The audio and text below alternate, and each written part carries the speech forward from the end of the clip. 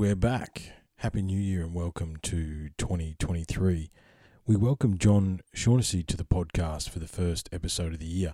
This one came up pretty quickly and recorded it pretty quickly, and it's a really cool episode.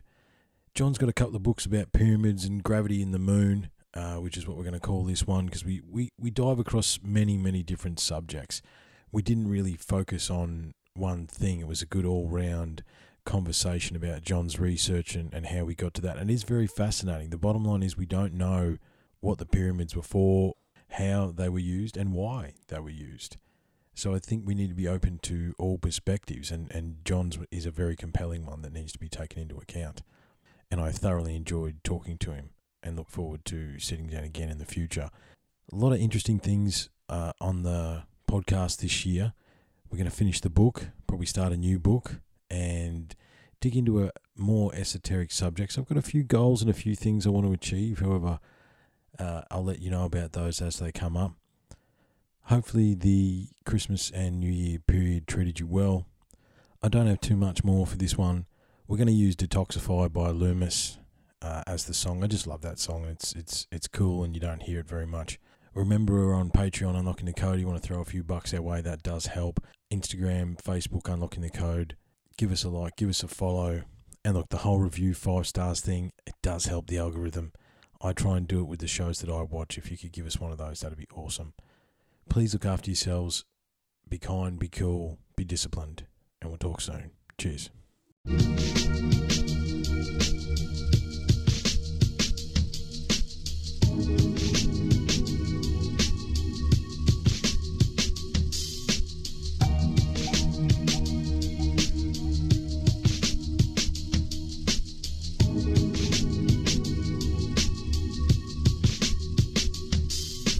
There's a poison in the structure. People suffer, people suffocate. We're suffocated daily, making our own bubble. Subtle is the cuddle of the snake that squeezes. Hate to see this matrix seizes. Maybe we just need to pull the plug. Drain the system, poison out our body. You've been probably overdosing most of your life and never noticed. Overloaded, rub the cups and come and toast. And no one's open, no emotion, no engulfed in this dimension here. We work all day and it's always a thinking crystal clear. Everything we do revolves around the dollar count. It's all around us, all around. We're falling down and knocks you out. Get off the couch, it's all think out. The type of flame will cost you cancer, jobs and houses all around. Got your spouses, got your house, you call the council. Got no answers, evolving out in small amounts. It's all we have, it's all planned out for our defeat. Water down the modern man and bottle up. So we have no intuition of a vision that it's all corrupt. I know we read our vision, if we always been forgotten. We're sick of our thoughts and living in boxes. Now let's go find all of those outreaches, forgotten the beaches to walk on the treetops tomorrow. All pieces of part of us. Go find out what's been making you take, but didn't face it with criticism. Awaken your inner visions. Slow right down. You better leave your belongings. You'll start receiving your callings and be unleashing from bondages.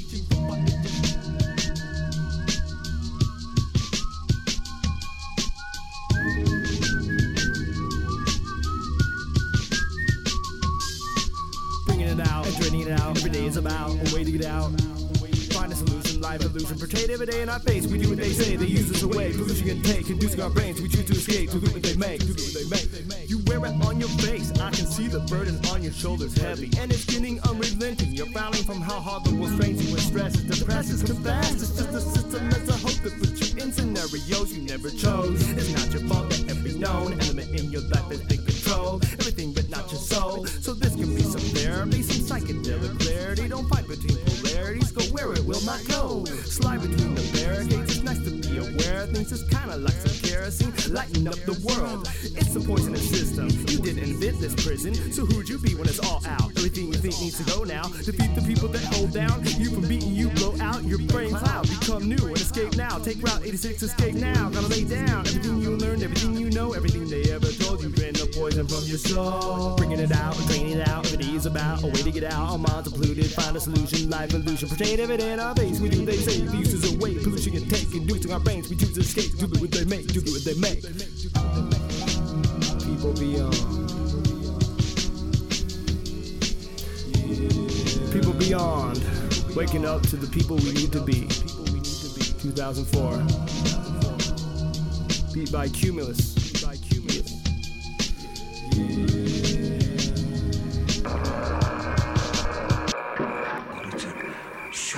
eruption of great electrical energy. I feel connected to all living things, to flowers, to some special spirit, and even to some great, unseen, living force.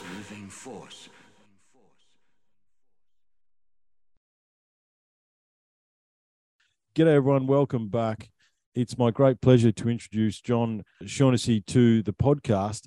I love social media because John and I had many mutual friends, and I friended John, and turns out he's got 2 books on the pyramid, a book on the moon, and he's here to talk to us about those today. How are you, John? Good. Thanks for having me. Really appreciate it. Yeah. No worries, mate. Now that we've started 15 different conversations before we hit the record button. And obviously the big book you've done is the Pyramid Gravity Force, right? You were looking at pyramids and the purpose behind the pyramids and how they work and stuff like that. So, I mean, obviously that's a very large question, but where did it all start, mate? Where did you start in the rabbit hole? Yeah, my background, is engineering, power plant operations, hydroelectric, power plant at the utility level, working on gas turbines. So I'm exposed to basically all the disciplines of science, so that's my background. Mm-hmm. Particularly self-educated in, gravity, a lot of my stuff is, a lot of my education is self-taught of reading Einstein's theory of relativity, Tesla, all the older, Newtonian physics, mm-hmm. All the greats. And so anyways, I've always, had a fascination with the pyramids, what are these things doing? What's and I've been, more or less, listening to, people talking about them and the TV shows, the videos, mm-hmm. So I always had a little bite of interest in it. And, it was one day I walked into my living room and Makio Kaku, actually, he's a physicist, and I think he's one of the founders of string theory. Mm-hmm. If I'm not wrong, I'm not mistaken. But anyway, I will walk into my living room. Somebody left the TV on. I'm doing the free fall into the recliner, and he goes, "We still don't know what these pyramids are doing, right?" Yeah. So I slammed down into the old lazy boy, the recliner, and I have a floor-mounted globe, and an epiphany came to my brain, and I just said, I wonder what's on the other side of the Giza Plateau, the pyramids. Like what's on the opposite? What's on the opposite? I've always had globes in my house, mm-hmm. For as long as I can remember. I always had a globe somewhere. I got like maybe 20 of them in my house right now. So I can see a couple behind you right now. Yeah. They're all over the place.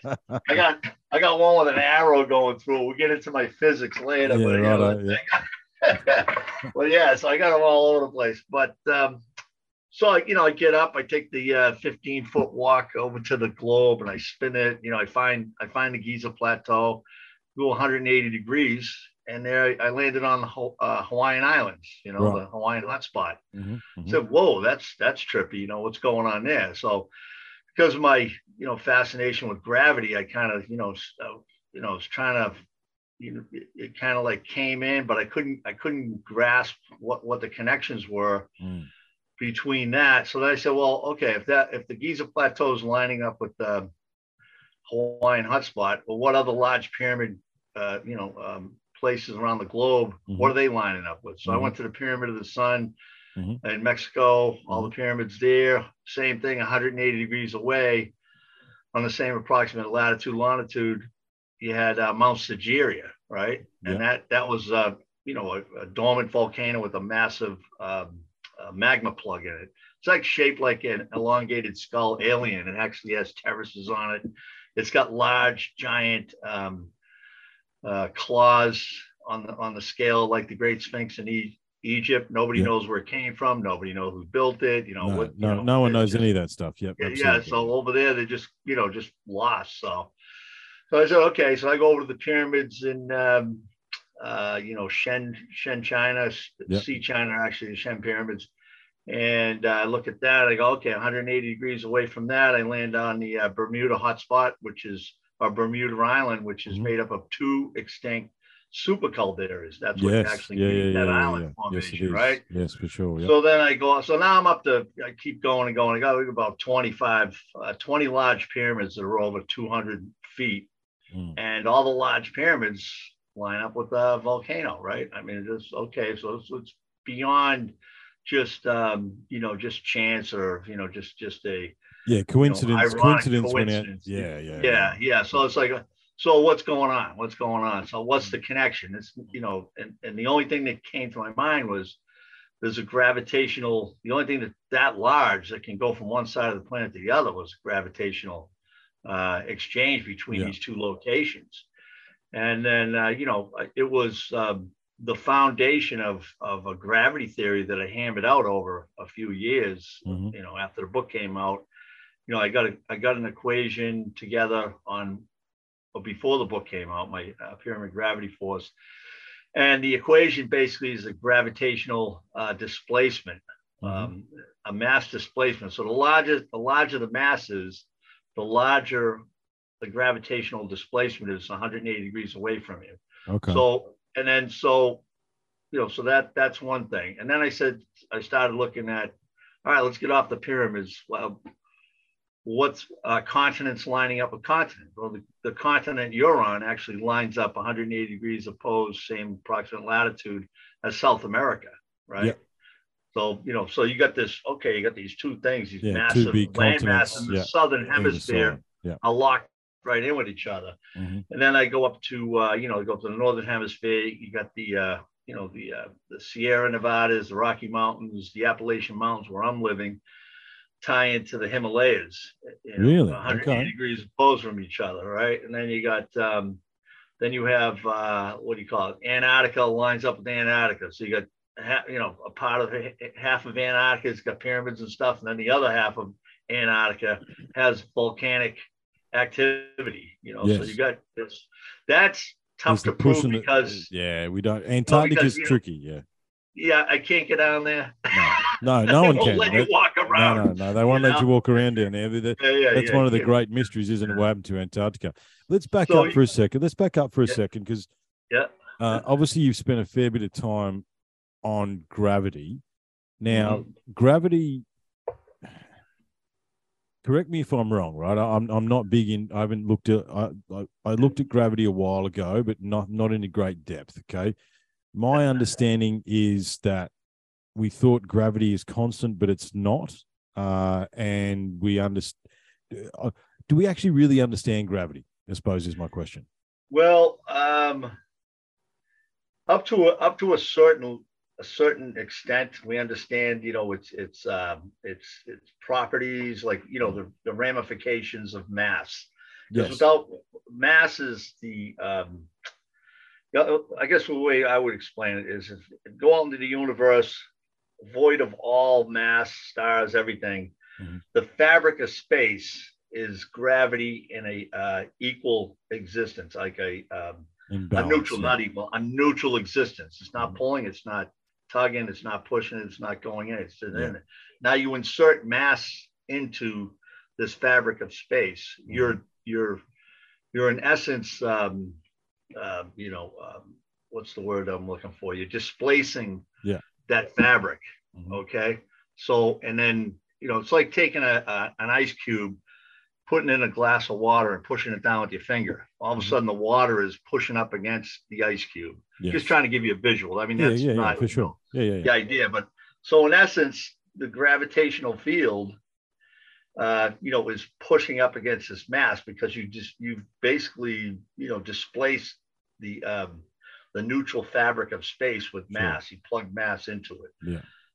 I mean, that's just a way of, a meat and potato concept of what's going on. Well, it's not the fall that kills space time and that's all okay. that stuff. That's okay.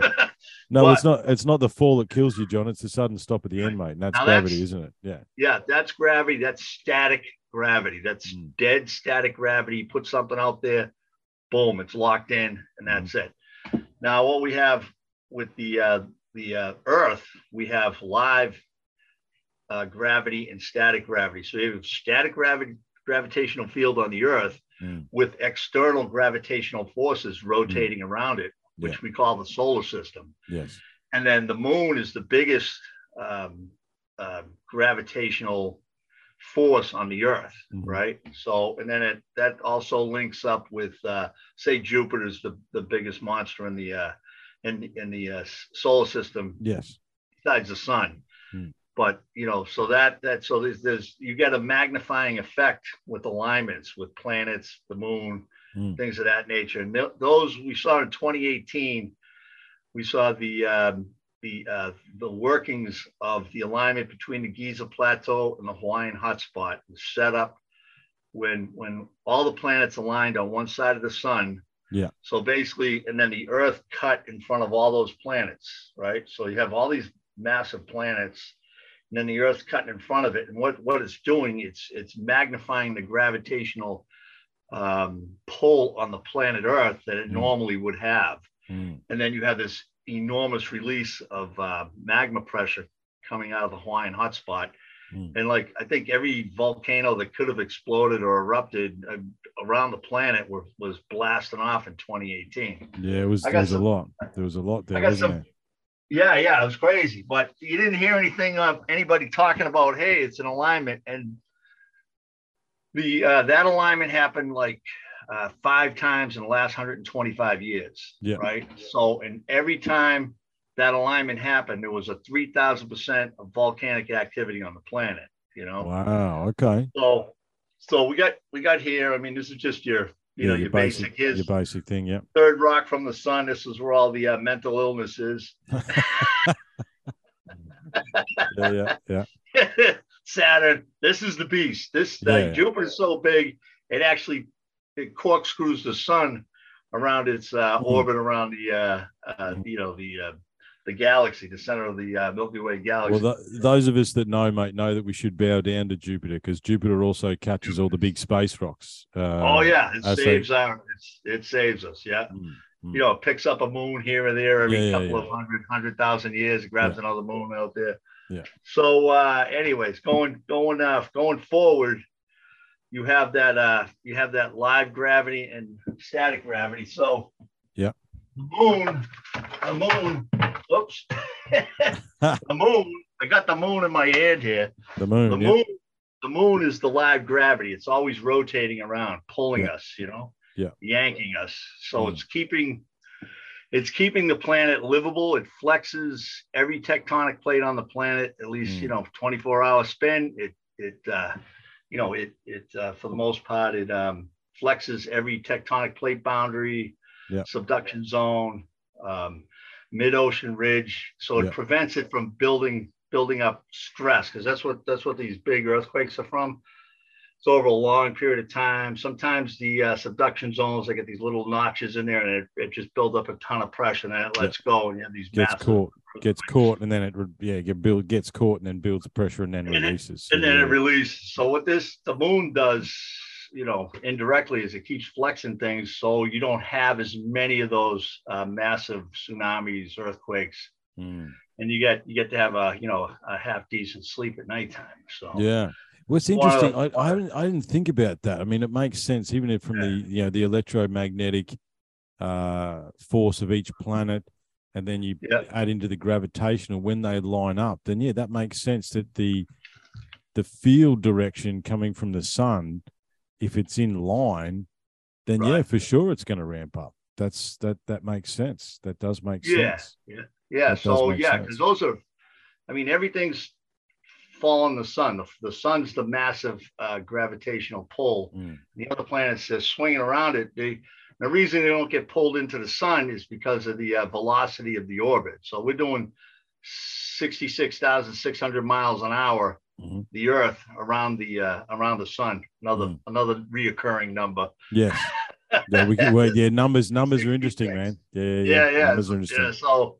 And that's why we don't get sucked into the sun, because our velocity around the sun, the centrifugal force, keeps us from going into it. That's how they put satellites in orbit. They got to be, going at least 20,000 miles an hour. Otherwise, they get pulled back down into the surface of the Earth. So they have a very fast rotational speed. So you've done a bit of work on the moon. What velocity is the moon at? I mean, the moon, it interests me, right? Because it's like how from a gravitational point of view, why don't we see the other side of the moon, right? Obviously, it slowly spins, but like we're on opposite sides of the planet, and we still see the same side of the moon. It fascinates me. It's the only one that faces us. It's the only side that faces us, and it does rotate, but it's always rotating face first. The near side first, and I'd say it's really tough to wrap your head around it. It's like because you'll read one article and says, it rotates once in 27.223 days, right? Which is a moon orbit. And then you have a phase orbit where it goes to 30 days, which is every phase of the moon.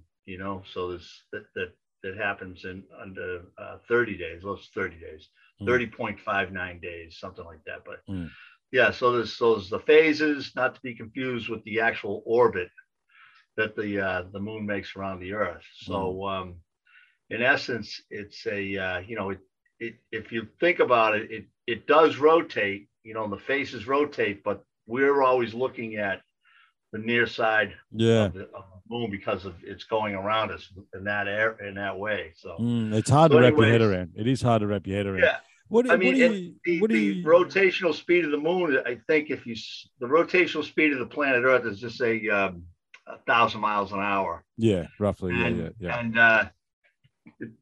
we're not geo-locked with the moon, right? So it's going a lot slower. So we're rotating, faster than it is. Yeah. Much faster than this is. So I think I calculated it's like 350 miles an hour. That it's going compared to the 1,000 miles an hour that we're doing. So it eventually takes 27.3. I don't have that actually. It might be 600 miles an hour, but it's that's like all right. No, don't worry about the numbers, mate. We're okay. Yeah. Just, I want to come back to the pyramids, but only because the moon has fascinated me. I don't want to leave the moon alone for a second because what about there's cultures that exist? Obviously, when you get into the pyramids, you get into the advanced ancient cultures and all these sorts of things, right?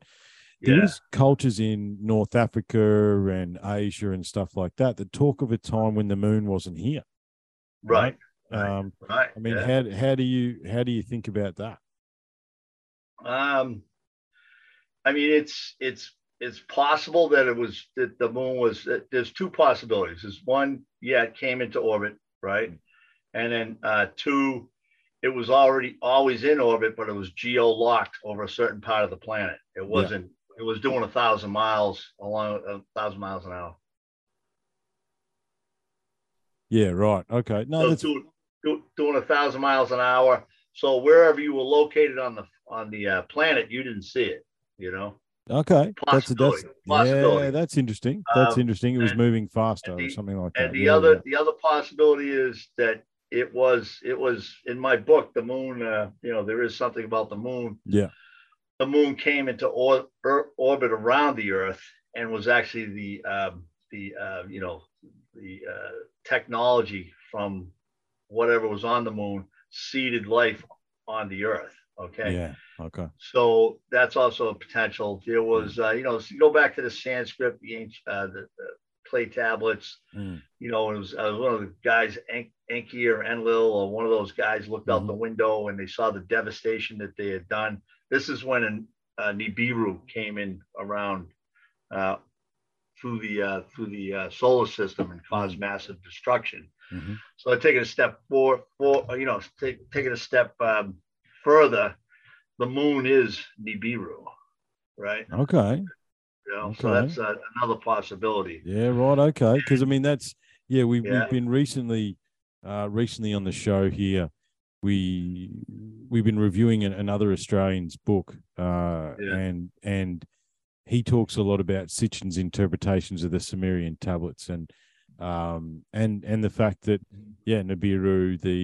So you think maybe the moon is Nibiru? That's a different conversation as well. Okay. It's potentially. And then it came into orbit because if you read some of the Nibiru, the Anunnaki, thing like that, it seemed like that their planet was wasn't going anywhere. They were taking off, going up on the ship, and then coming back down. During the flood, Gilgamesh epic. They left was it Enlil and Oh Enki? yeah, Enlil, They get off Enki. the But planet. there's the suns and that sort of stuff. And yeah, Yep, I think and it was there was a base. Trying to remember the interpretation. There was a base on Mars. Like one of them got sent to Mars apparently, and then there was a base on the moon, which right. it depends on who or what you believe, but Yeah. they reckon they found bases on the moon. You know what I mean? There's a lot of unexplained things. Like I said, the images on the moon are just mind-boggling. You showed me some of that stuff. I'm gonna have to have a dig around in that. So we'll make sure we put all the links to your books and stuff in the show notes and stuff for sure. Appreciate it. Yeah.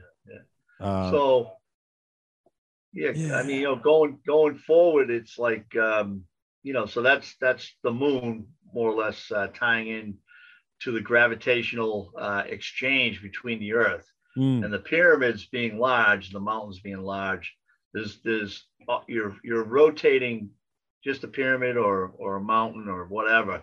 You're rotating through this massive gravitational tug of the moon. So you're saying that not only do the pyramids mirror volcanoes, but the large mountain ranges mirror each other as well. Yeah. They're all the continents. So what I've come to find out is what do you call it? A finding of mine is that gravity has a self-balancing mechanism in it, and you can see it throughout the universe. Like anything over a certain amount of size takes up a spherical shape. And more likely a spherical shape when it's hot magma, warm like stars, large planets, gas giants, and things of that nature. So when you put a continent on one side of the planet, and then you're going to have something rise up on the other side of the planet in the shape of magma or something to that effect. So you can if you use my understanding of to explain the first continent on the planet, it was a water world void of any. You can get into Genesis here, void of any land mass, just water. Got into an ice age, massive ice age over where the continent of the United States is, massive ice sheet built up heavy there for whatever reason, maybe the ocean currents, massive ice sheet. Then we go into an interglacial period, it thaws out, and you still have this massive ice sheet that's still hanging in with the rest of the planet is more or less water because of that massive deflection of the gravitational field. It lowers the gravitational field 180 degrees away from it, and you end up with the Himalayas, the beginning of the Himalayas. Now you go into another ice age. Okay, you got the Himalayas here, and back out of the interglacial period, or even going through just these sort of bounces back cycles, and forth and stuff like and that. And it lowers the gravitational field, allows magma to rise up and create the continental continent of the United. I mean, North America, not the United States. Self-centeredness, It's like, That's all right. The Americans, right? Yeah. Same thing with Australia. It looks like Uluru is a much older, source of material than say South America. Yes. So Uluru comes into existence, and it offsets the gravitational field on the planet. Yeah. And then it causes, plate upheavals, magma currents, whatever. Then you end up with South America, so you get that locked in. Have you taken into account, obviously you're talking about gravity, have you taken into account the magnetic fields with the poles and stuff like that? Because there's a I imagine like yourself, John, I've got 15 different research rabbit holes that I'm in all at once, you know what I mean? And one of them is it seems to be that the ice chases the poles. Okay, so the ice chases the magnetic poles. And disturbingly, the poles are actually they're converging, which is pretty disturbing. But there's converging towards each other. But have you taken into account the magnetic fields? Are you playing with that as well, or are you just playing with the gravity? It's like gravity is the first foremost God force in the universe. Magnetism doesn't come first. It's gravity. Gravity comes first from mass, right? then that effect, you have the flow of, I mean, magnetism is the flow of electrons, Yes. right? So Yeah. that's what creates the Van Allen belt. Well, not the Van Allen belt, so the magnetic field, but that also creates the Van Allen belts also because it traps in the solar radiation and the it traps the magnetic ions. fields. Yeah, it traps the Yeah, ions yeah, at certain distance. Yeah. Yeah, so in essence, the magnetic field is there. It's a weak force. Like gravity's a weak force on the planet. Magnetism's a weak force on the planet. It's not. I mean, but it's gravity. I think is a stronger force. They say, oh, gravity's a weak force, but it's like, well, how can that be? It operates the sun. You know what I mean? I mean, it's like, so it's. I think that's a kind of like a misnomer. It kind of confuses people because it's actually the largest force in the universe, but it's also the weakest, because the smaller the mass, the weaker the gravitational field. Right. Yeah.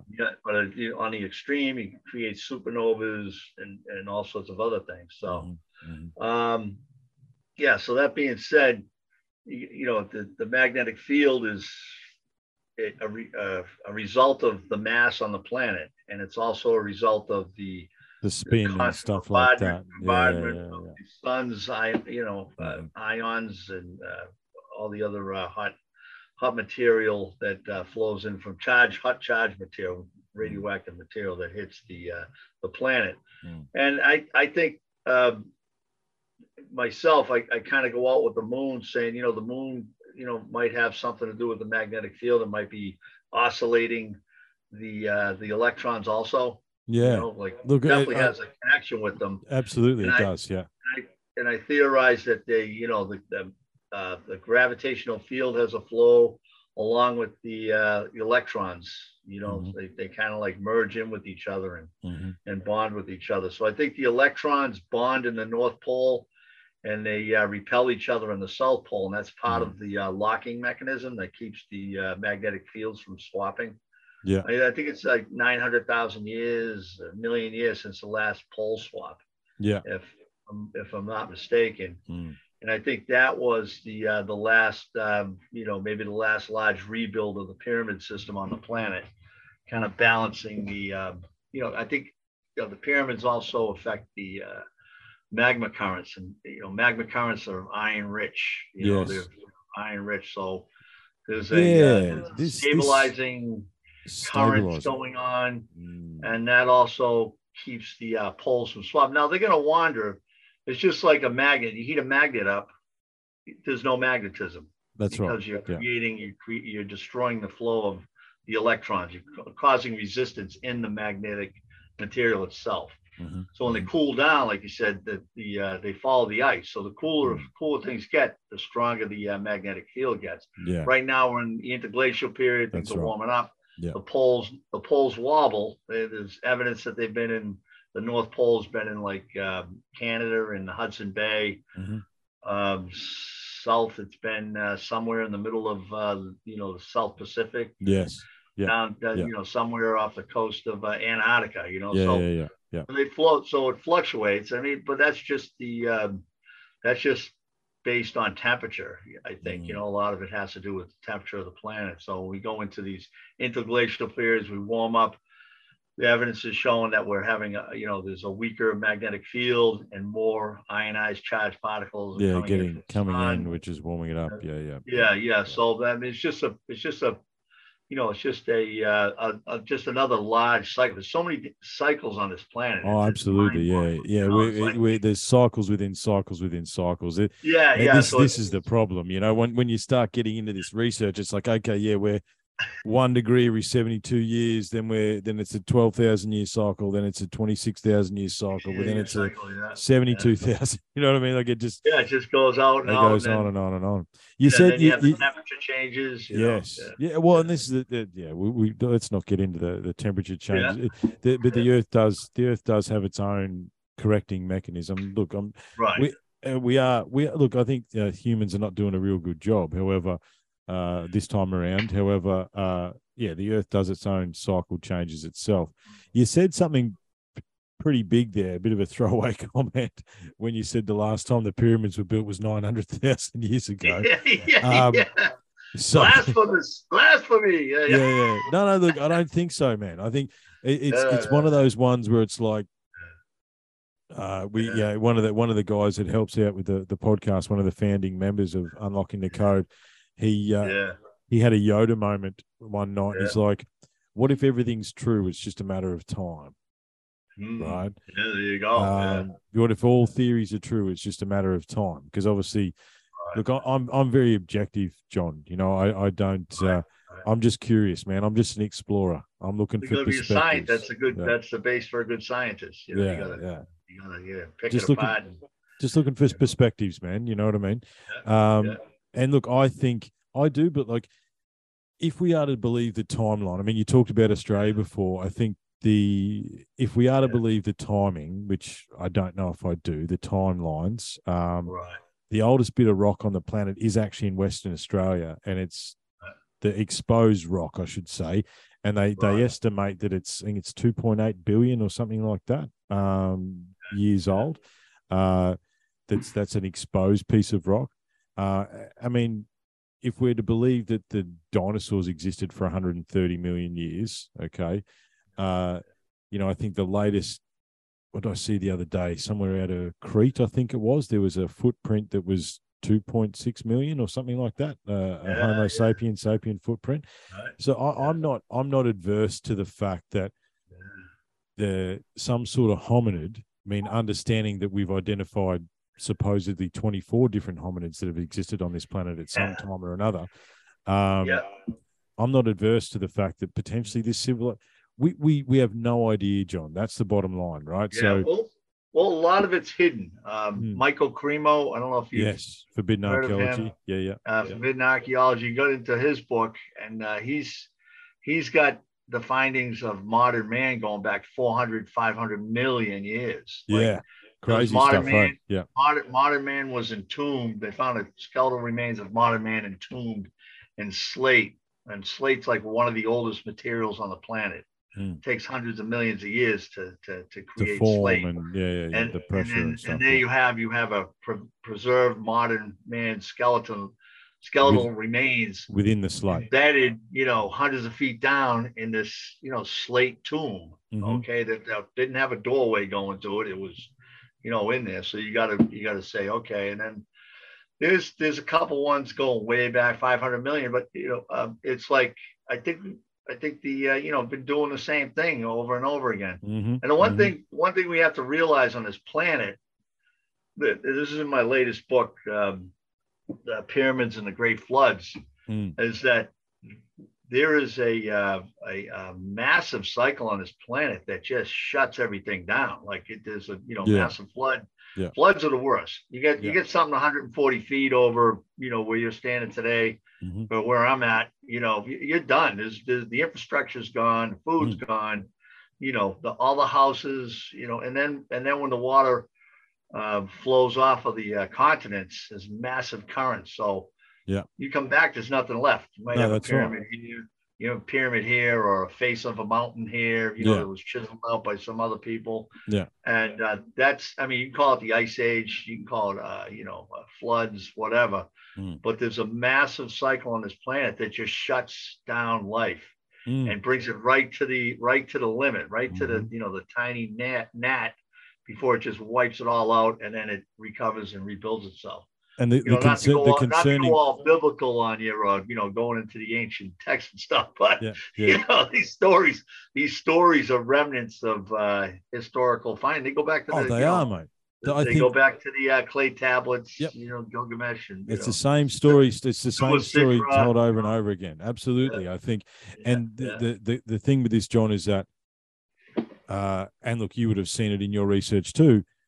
Yeah. It's like, it's all just a myth. Maybe it's not a myth, John. Maybe they're writing what happened, right? Oh, yeah. Why is Armageddon rocks coming down from the sky, volcanoes and floods?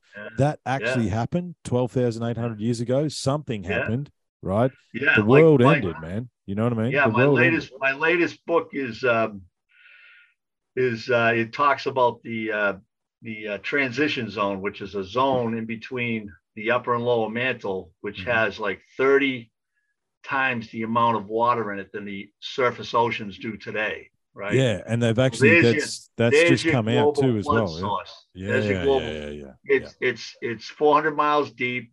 It's under 3 million psi of pressure. It's in the form of waterlite and ringwoodite. And if that burps up, just a percentage of that goes above the upper mantle and bleeds out through wherever. You're talking about and this is what they talk about, the fountains from the deep. If you go into the ancient texts, Yeah. talk about the water rising, and that's it. It's all done. You hop on, you do the Noah thing. You hop on a boat, ride it out. Yeah, that's right. Build an ark. Yeah, if you're lucky, Build an ark, when the waters recede, if you're lucky, there's a mountain around. Yeah. And you get back on. He was smart enough to take some seeds with you, because seeds are gold, right? Livestock. I mean, you have livestock seeds to ride out these massive. But the whole ark story, that's another one that echoes through every culture as well, right? Yeah. That's the other one. Like, it's obviously we in the modern world, we understand it through the Abrahamic faiths. However, it's something that echoes through all civilizations. It came from Sumer. Those stories were the what do you call it? The Sumerian texts and the Sumerian texts. The Jewish scribes. They tell you that a lot of those stories were lifted from. Plato's story of Atlantis, same thing. You know what I mean? The origin stories of the Greek Empire, the Roman Empire, the Trojan Empire. It's all the same, man. It's the same story told over and over again. It goes up. What the problem is we never achieve a high enough intelligence to skip over these massive deluges or these massive. You got people saying it's the comet, it's the asteroid, it's the loss of the magnetic field, it's the sun burps, it does you get all 75 different ways it's all going to end. But the real one is the big one is the floods, the global floods. There's a geologist out on YouTube right now. He's put out great 4 or 5, I think it was 5 series, and the 4th series he did was he went out there and he was going. I mean, he's had tenure, he's well respected, been an insider his whole life, and he just couldn't lie anymore. Couldn't do it anymore. Yeah. This crap doesn't make any sense. The crap you're pumping out here. No, it doesn't. It doesn't explain the erosion lines, like just in a place like in Australia. Also, my neck of the woods would be the Grand Canyon. It's like there's no way the Colorado River carved, billions of years of gradual. No. Gradually, it's just cataclysms. Yeah. So, but the way he drives it home is like the only thing that explains this is a global flood. And a lot of times you'll see these lands where they have these rolling hills. And if you've ever been in the ocean, you look at the floor of the ocean, diving, even just walking around, you'll see these waves and how the hills and the land was actually carved by massive water flow runoff. Absolutely. So what happens is water from the deeps come up, they flood the whole place out. And it's what do they call that? They call that the chevrons, don't they? That's the chevron, right? When you look at it from above, it's like you can see where the water's receded. Right. You can see that on a small scale, and then you can see it on the larger scale as well. I mean, I think the thing is too, John, and just for everybody, look, most of my listeners probably already know. However, they have just recently proven that there is massive oceans under the earth, right? There is huge. Massive 30 times the mass that we're seeing. Yeah. There's massive oceans, massive caverns, massive that they've never thought before, right? I've said for a long time, John, that when we did geology at school and they got the bright ball and then the little ball and the bigger ball, and no one knows, man. That is just an artist's interpretation, right? That's not accurate. We don't actually. No, we've only drilled, I think it's 26 kilometers into the earth. I think the Russians did 26 or 28. And that's the deepest we've gone, right? It's not like we actually have a complete picture of what's underneath the mantle, but they have detected oceans, they have detected voids, and this is all just recent research, right? Yeah, the irony is under the larger pyramid, structures on the planet, like Giza, Egypt, Shen pyramids in China, China, South America. Under all these pyramids are located. there's a location of these freshwater oceans. Yes. Right. They take up like 4 countries, like in Egypt, Sudan, Egypt, two other countries over there.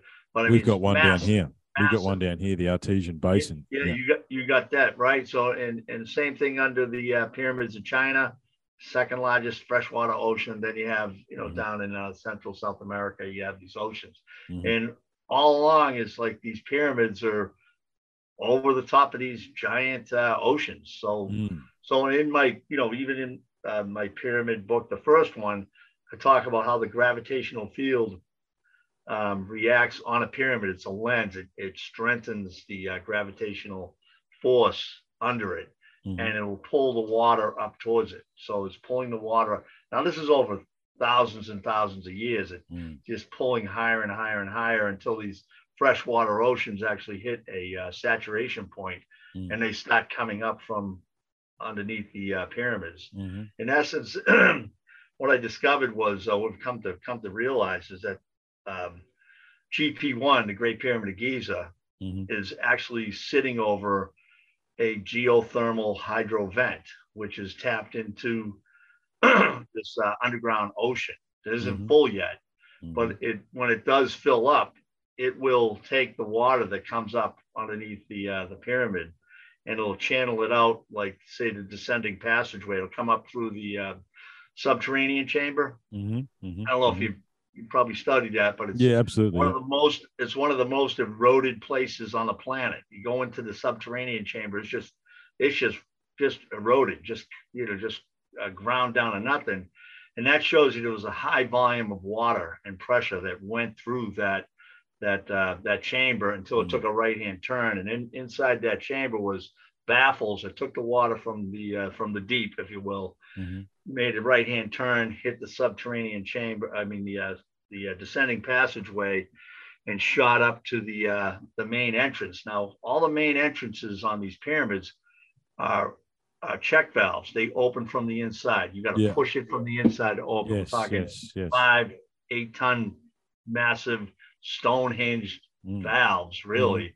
So it's interesting you said valves, because when I read your research and I read a couple of the interviews and did some of the stuff, it's like how it came to me in my mind, right, is that because I'm very mechanically minded as well, and it's like it's their relief that what you're saying is that these pyramids in some way are relief valves, right? That's they're controlling a water cycle on this planet that we're oblivious to. We're the proverbial species with amnesia. Nobody knows about this. It's just like, so in essence, you can look at every pyramid on the planet, and it's built over a hydrothermal vent also, right? And it's there to slow down the discharge from when we go into this water cycle, this big flood cycle. And it was leftover technology from a much brighter, sophisticated society. Maybe not as bright, the same intelligence, but just they had a little bit more going on. I think it's a different interpretation, John. I think they understood. I think there's they understood the largest cycles on the planet. Yeah, I think there's also if we went a different direction, right? I heard an interesting interpretation years ago now, where it's like in the 1600s, 1700s, we were beginning to, it was a warm period, so that means a lot of food and everyone had excess, and we started sending explorers out into the world, right? And we sent these explorers to the pyramids, to these ancient cultures and stuff like that, and they were gone for a long time, okay? And then they came back.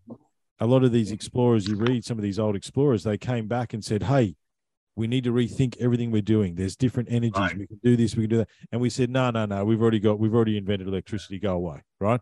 So it's if we had to listen to the explorers, or if we had have actually tapped into the South Americas, we had tapped into the things that we found in Egypt, the things that we found in the Middle East, the things that we found in the Mediterranean, we would have taken a different way of technology, you know what I mean? Whereas we become mechanically based, right? I think these guys. Yeah, we These were guys hijacked early on by the the religious community and the oil industry, Yeah, the oil absolutely. barons, Yeah, the yeah, robber yeah. barons of the Yeah.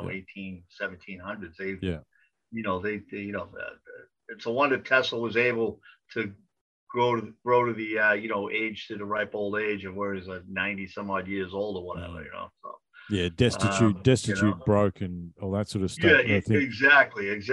And we're paying the price for it now. Now it's like absolutely we the are. Yeah, same people that caused the chaos that we're in right now with energy and everything else are the same ones that, we got to like get off the oil. We got to do this and that. It's like, well, we've been trying for the last 100 years, but you guys kept filling your bank accounts, that's right. Yeah, every all these guys that invent the alternative energy technology, they all crash into a tree, John. You know what I mean? Oh yeah, crash. Oh yeah, car accidents. Yeah. How do you want to die? Plane accident, car accidents, poison, shot, stab. Yeah. They give you a choice. Which way you want to go? That's right. They shoot themselves in the head twice, John, just to make sure. You know what I mean? Yeah. They're serious about maintaining. I know, it's unbelievable. Power I know.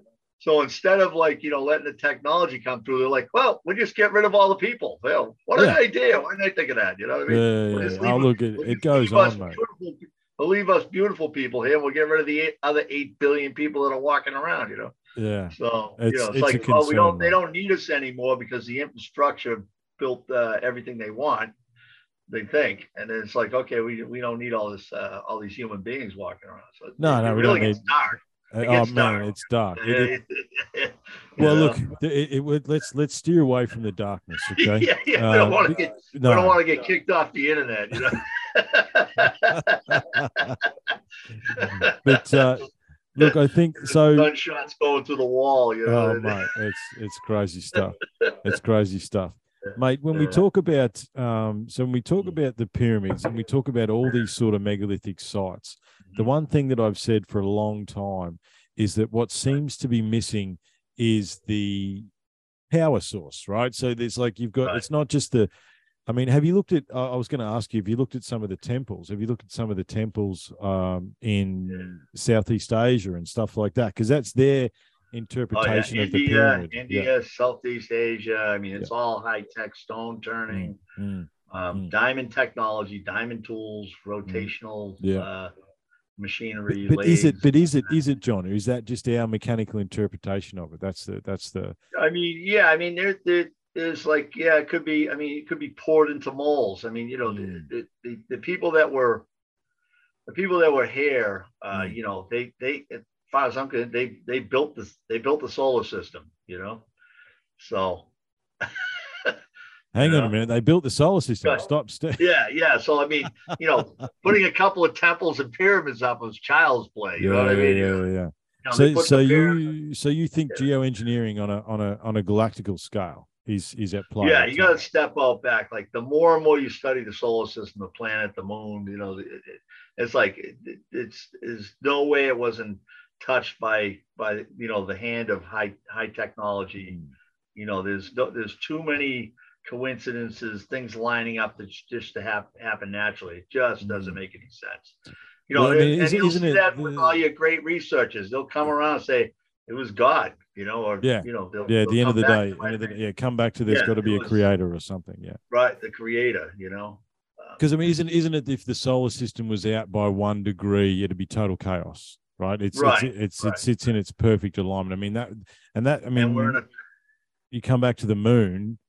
Yeah, it's like the moon's been parked there, John. You know what I mean? Because how is it? It's the perfect distance between the sun and the earth to create an eclipse, right? Now, how do you? Right, and it's the same size. How is that? That can't be done by accident, John. Exactly. It's just there's too many coincidences there. After you get over 1 million coincidences, you got to say, okay, wait a minute. I think we created a word. We called the studio the refinery, John, where all ideas come to be refined. And we created a word called coincidi, right? It's like how many coincidi do you need? You know what I mean? It's like we've got 400,000 of them now. Exactly.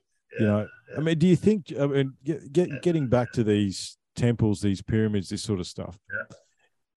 Do you think? I mean, I know I saw in some of your work, you like when we broke into the Great Pyramid, we disrupted the pressure through the robbers' entrance or whatever it is. But do you think that these? I mean, so if you listen to Muhammad Ibrahim, he doesn't think that the capstones ever existed, right? There's a thought where there was no capstone, because that's the the big crystal capstone that sat on top of the pyramid sort of thing. Yeah, I don't think the capstone was there. Actually, there's I think there's a picture in my book. I just want to get the date right. Oh, you're right, mate. I mean, my question to you, John, obviously in your research, mate, is that did something power these sites? Did something make these sites run more efficiently? Because to me, it seems that's what's missing from a lot of them. Well, I think what you need to do is focus in on what is the purpose, right? Yeah. So the latest purpose for me is geyser control during the water cycle, the large water cycle. It's in the Bible, it's in Proverbs, it's it's like God controls the water cycles. The word water comes up 722 times in the Bible. I mean, the Torah, the other Abrahamic religions were actually, takeoffs from Sumer, Sumat, Yeah. It's the same story. Egyptian text, Sumerian text. Yeah. So in essence, like these people weren't looking to generate power to charge a phone or power a city. They already had it. They had the technology. I did when I was in Egypt.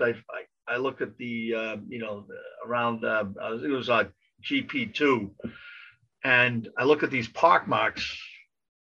Well, first of all, let me step back. You look at these rows of blocks that were cut off in the grade that were eventually transported into the pyramids. So they were harvesting the stones to build the pyramids locally from the grotto, from the grade, whatever you want to call it, the ledge. Yeah. They were transporting. Now they went up as far as the outer wall there, or whatever you want to call the end of the quarry, and they had these huge pock marks, like somebody just stuck the hand in and gouged out 10, 15 feet of material, and they were all symmetrical, symmetrical stacked. They were boom, boom, boom.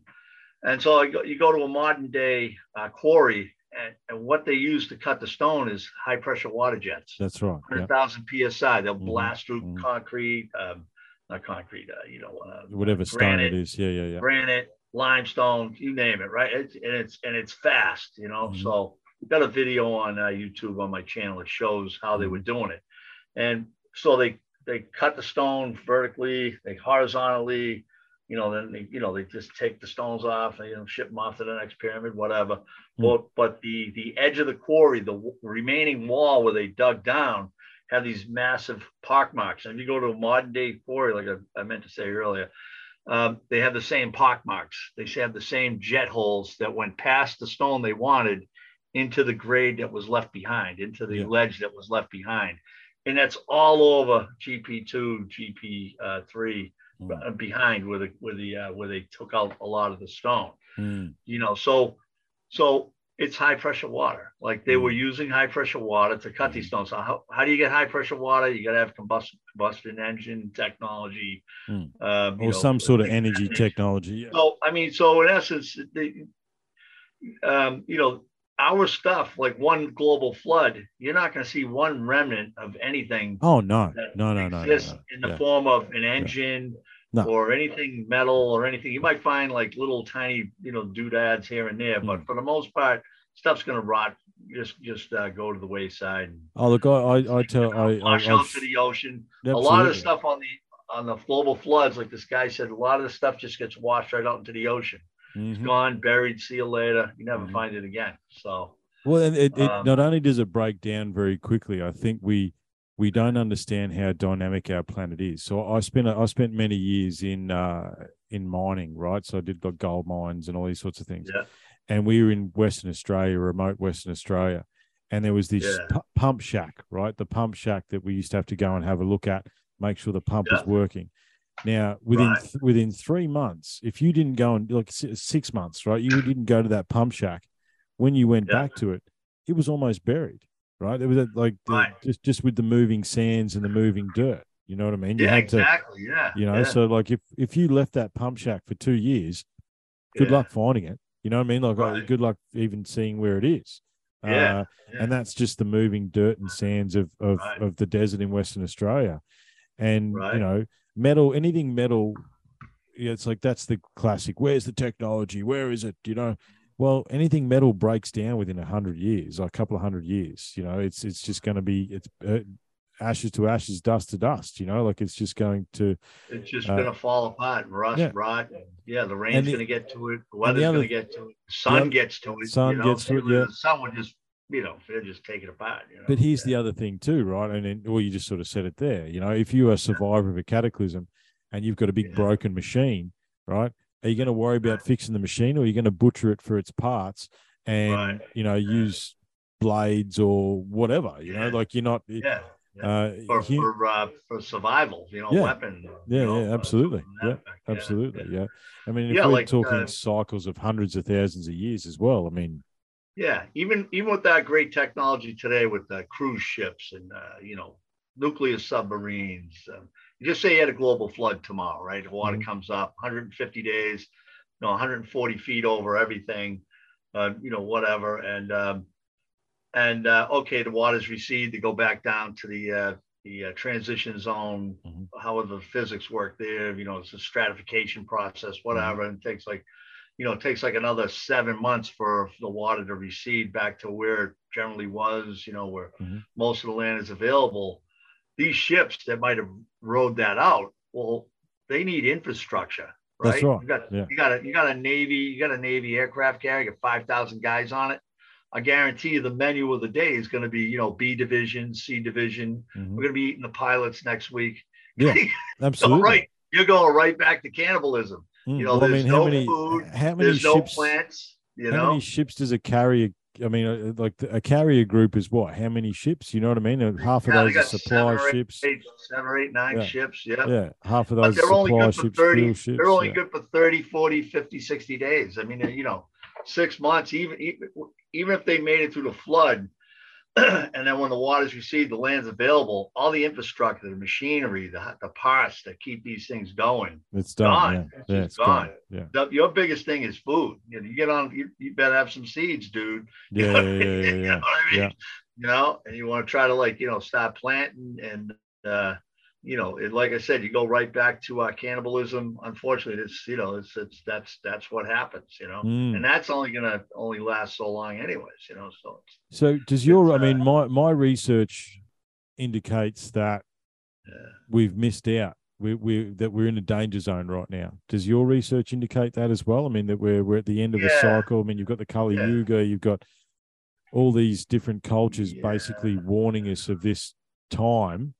And I know every generation says that, I suppose, but I mean, it seems to be there's messages in the stone. I mean, you talk about Göbekli Tepe and Pillar 43. You talk about the Aztec sun disk, and you know all these. There's many different things where it's like basically in this cycle that we're in right now. Look to the sky in your times. Look to the, you know, you've got to be aware, right? And like we said, mate, the world's kind of nuts. Well, yeah, I mean, you got prophecy. I mean, you see a lot of things in prophecy, right? You know, the water coming up out of the desert. You know, snow hit. I mean, this upheavals, more and more natural disasters. I mean, I just want to show you this picture here of 490 BC engraving of the pyramids in Egypt, and on top of them are like these 50-foot, 60-foot tall statues that sat on the flat parts of the pyramids. You know? Oh, okay. I've never seen that before. And around that, you'll see water and ships. So these things, Geyser control technology, they control the waters from the deep to prevent, you know, natural disaster hazards or disasters in the local area. So they control the water pressures coming up from the deep. And it's just in localized areas around the globe where this happens. We have the freshwater oceans. But anyways, I don't know if you get a good picture. I know, I can see that. Yeah. So I just throw that out there just to circle, go full circle. So when was that? So sorry, that picture, that's from when? 490 BC. That was that's an engraving of a drawing that came through from 490 BC. So we're talking, 2,500 years ago. 2,500 years plus ago. So that kind of tells you, the environments. And in my book, on my latest book, I honestly believe that the global floods might be like on a 6,000 year cycle. Could be 13, but I think there's a it could be that small. Like you just wiped out. You don't, because you're like I say, these global floods, they take out everything. You just wipe out everything. The ocean's dirty. A lot of the life in the ocean. It's not like you can throw your fishing rod in there. There's, the stuff that comes up from the transition zone's toxic. So I mean, it's a really, really throttles life down as we know it. Well, 6,000 years is interesting, John, because like I said, one of the other 15 different research rabbit holes is so my grandfather was a mason, okay, and he left me some documentation and probably stuff you shouldn't have. We got that from a mason. Yeah. Oh, there you go. Yeah. But the Masons, so in the Mason calendar, it's 6022. Right? It's 6,022 in the Mason calendar. Right. And then you have the Jewish year is 5,700 whatever it is. Something like that. Yeah. So there's a tie in there. There's a and look, I got onto, I was talking to, like, as I say, one of the good things about the internet is stuff like this, right? We get to connect, we get to share ideas. And I've been at the podcast for 7 years now. Oh, awesome. Well, I'm glad. I'm honored to be on the show. Yeah. Thanks, man. I appreciate that. And I sent that out to a few researchers. I'm like, what happened? Right. I didn't give them any context. I said, what happened in 4000 BC? And basically what came back was not much, right? What came back is that we don't really know, right? I mean, this is the other thing about the timelines too, John, isn't it? There's these big, massive gaps where it's like where we assume that we know, right? Assumption being the mother of all fuck ups, John. You know what I mean? Right. This is what happens with these global floods. Everything gets wiped out. You start at zero again. Boom. I think books like you got behind you, some books might make it through, technology, start writing stuff in stone, you get out your cuneiform, you start doing your cylinder seals, You just start from the start again. Like, I mean, how do you, how would you, if the flood came, mate, I mean, me or you can't do that. What's this thing? You know what I mean? Exactly. You can't, what's that? We got no idea, Or a CD, or a thumb drive. Even the most basic. You're right back to hunter-gatherer trying to survive. It's like, what's in the bag? What's in the bag? Like Göbekli Tepe, the guys at the bag. Oh, the handbag. Yeah. What's in the seeds are in the bag. Yeah. Seeds are gold, man. That's it. Non-GMO, hopefully. Yeah. Well, I mean, if you think about it too, what has every major country done as well? Everyone's got a seed vault somewhere, right? So why are they doing that? Yeah. You know what I mean? There's a seed vault everywhere. The powers that be know it, and we're picking up the human consciousness. You and I, we know something. Like you said, everybody's saying there's something big's going on, something's coming down. We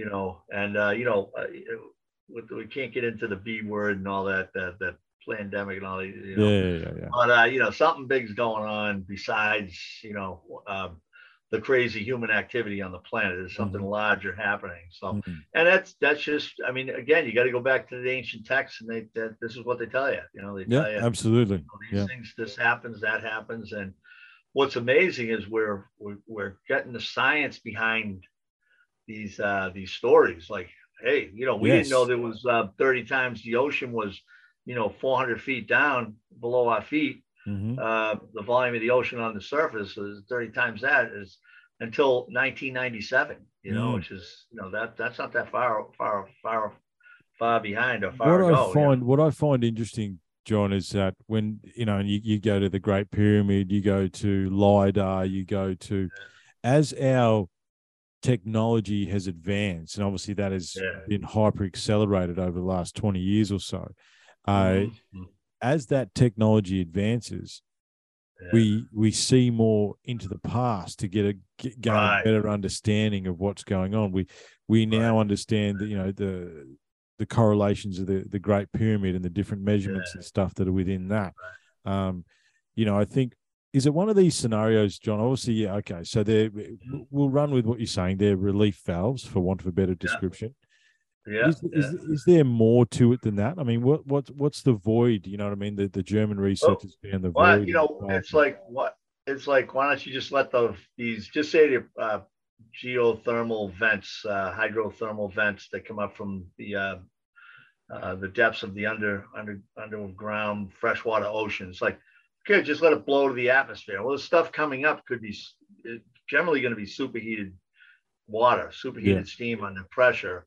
And if you just let this water, these geysers just shoot up, 20, 30, 50 miles in the sky, and for day after day after day, and again, if that's ice age material, isn't it? That's you're talking, so you're blocking out the sun, and you're literally, and this is in the Bible also. I can't say this, but there's some sections in there that talk about 150-pound blocks of ice coming back down, right? Yeah, so you're taking superheated. You take superheated.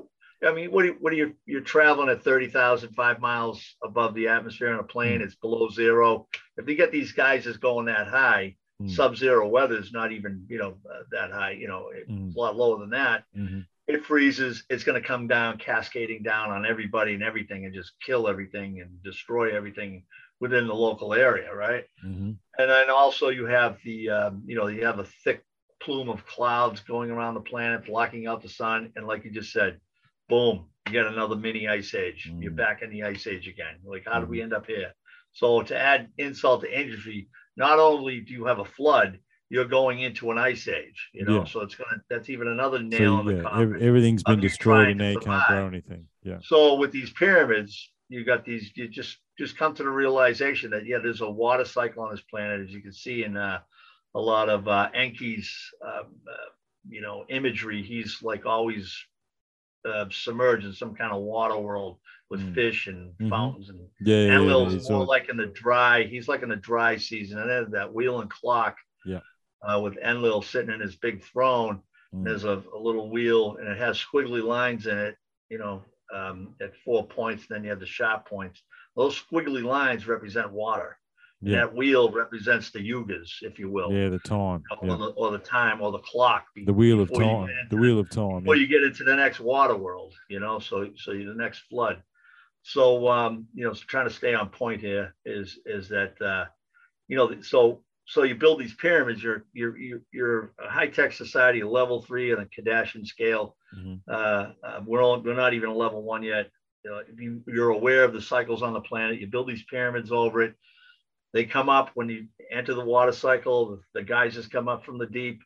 You take them, you shoot them out at like a 30-degree angle, prevent them from going up. And also you keep it pressurized. Now, all the pyramids in Giza and a lot around the world, I can't speak for everyone, but a lot of them, the walls have bulged out, like the chambers, the passageways. They've all been exposed to enormous pressures. 10, 20,000 psi is what we're talking about here. We're talking enormous pressures, enormous temperatures. And these pyramids are like throttling it and just letting a little bit out, trying to maintain, control over it, and sending it out to like aqueducts that go out to, like, just say the Red Sea.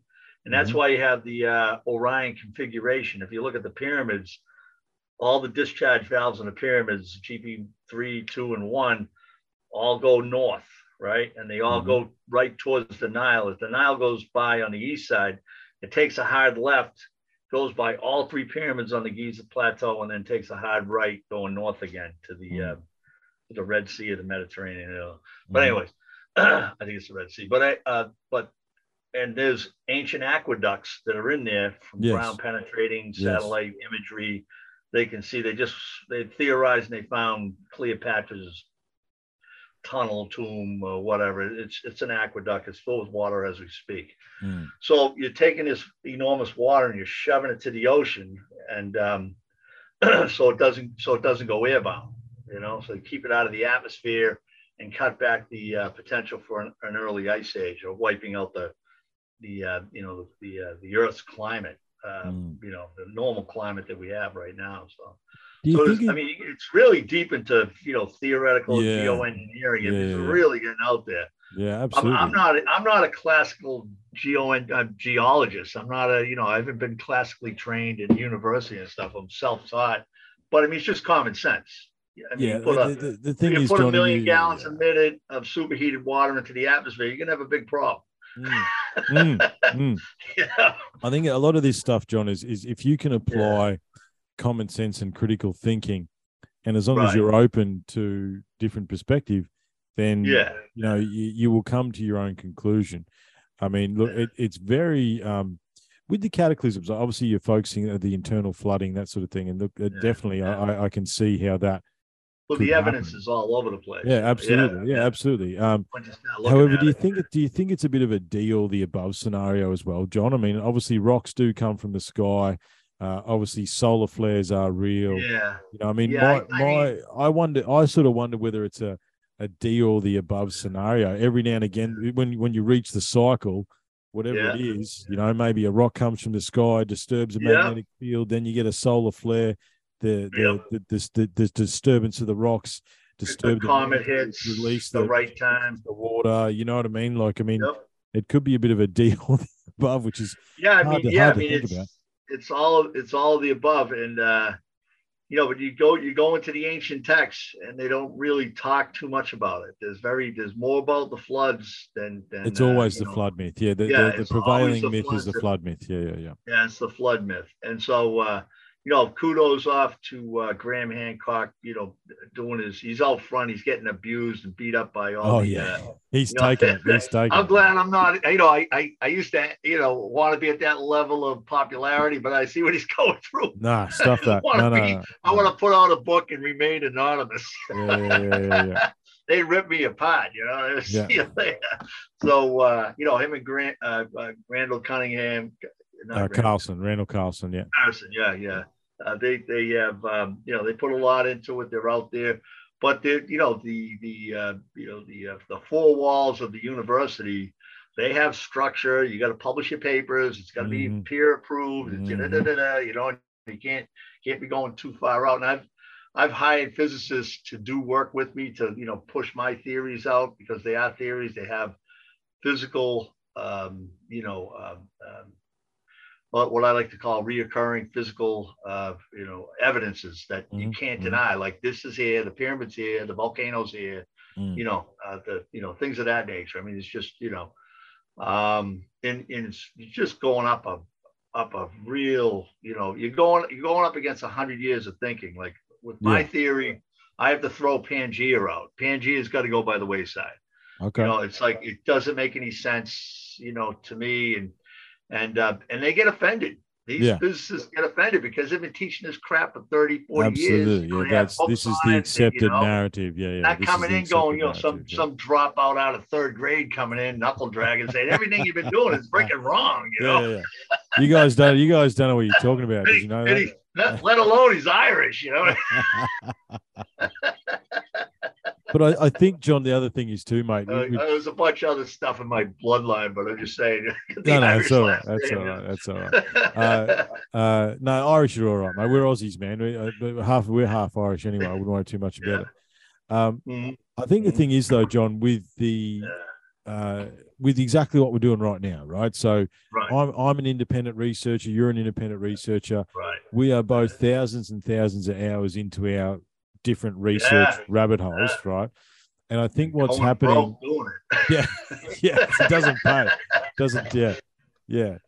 I'm 6 years into a podcast, mate. I'm still working every day, so it's one of those things. It's okay.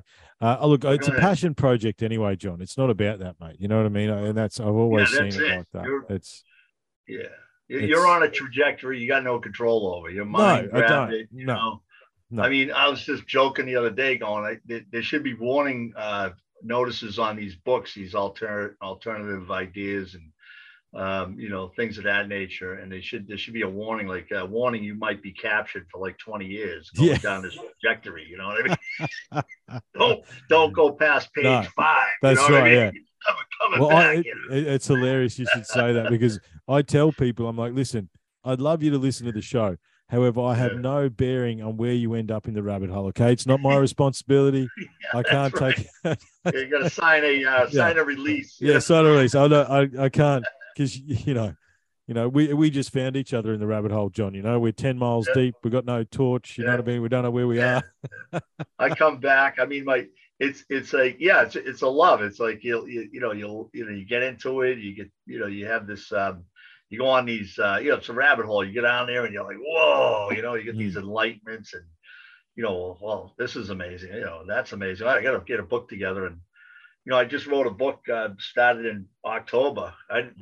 September, there was no book. Yeah, right. All of a sudden, everything just came into focus. And, just locked myself into this place with, King Tut here, and we cranked out a book, Yeah. It's interesting. I mean, I think look, mate, we might start to round this one up for today. Yeah. All right. Look, I've got to basically what I want to do, John, is I want to do some more research into your work, and I want to have you back on, because I've got to. Yeah, definitely. It's interesting stuff. Yeah. It's very interesting stuff. Out of curiosity, what was I going to say? So the Flinders Ranges, we've got a massive mountain range that runs the east coast of Australia. I wonder what's on the opposite side of that. Just out of curiosity, but also you're lined up with South America. Okay, so it might be the Andes, that sort of thing. Maybe it might be the Andes line up with that. Yeah, exactly. You could be, looking at the Andes. Let me see here. Because we've got a massive mountain range that runs the length of the east coast. I mean, I could just find you right here. This is South America, and like if you can see South America here, and there's Australia. It would be too. You guys are exactly across from each other, and you got the east side of the west side of South America is enormous. You can see the ridge. Yeah. And then you have you guys are the ridge line across. You got there's I don't know where the ridge is where you're thinking. It's down the east coast. It runs the east coast basically. Okay. Yeah. All right. It runs the entire east coast. Yeah, it is Antarctica, obviously, and then you can see like North America lining up with the Himalayas, like right here, and the mountain ranges up here. But I mean that's kind of the and it makes sense. Like if you just had Pangea, this big massive mountain range. Well, it'd be lopsided, you know what I mean? The whole planet would be, it'd be like you're going down the highway when you just threw a weight off the tire, and it's after you hit 50 miles an hour, you start hopping out. Your fillings in your teeth start dropping out. So it just doesn't make any sense. So Pangea, if you look at the Pangea theory, they do not mention gravity once. Like you read it from head to toe, there's not one mention of gravity. And there's not one, they try to bulldoze you. Well, it's thermal hydraulic expansion of the plates and blah, blah, blah, and all this stuff. And it's just missing that. Now they use paleontologists. We found this horseshoe crab like in North America, and then we found it over in West Africa. And it's like, okay, well, there's a human being, there too. And there's a human being over here. But this is, we've proved Pangea, and they go off and they hand each other a bunch of ribbons and Nobel Peace Prize, and a bottle of wine, and just talking about how smart they are. You know what I mean? Well, I think it's the the problem is, John, is that the classic US one is the Clovis stuff, right? So it's like the Clovis culture was the oldest, but then some archaeologists actually kept digging, and as they kept digging, they keep finding more stuff, right? The deeper they dig, the more they find, right? Like we have a saying around here, mate, that a good spot's a good spot, John. You know what I mean? Yeah, right. Whatever your intuition's telling you. A good spot's a good spot, mate. You know what I mean? For a human, doesn't matter how old you are, doesn't matter what generation it is. Yeah. A good camping spot's a good camping spot. You know what I mean? A good spot to settle down is a good spot to settle down. Right.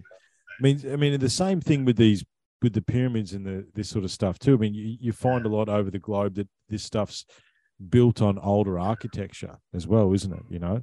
Yep, and rebuilt too. There's evidence that they were this size, and then they made them bigger, you know, and more sophisticated. And yeah.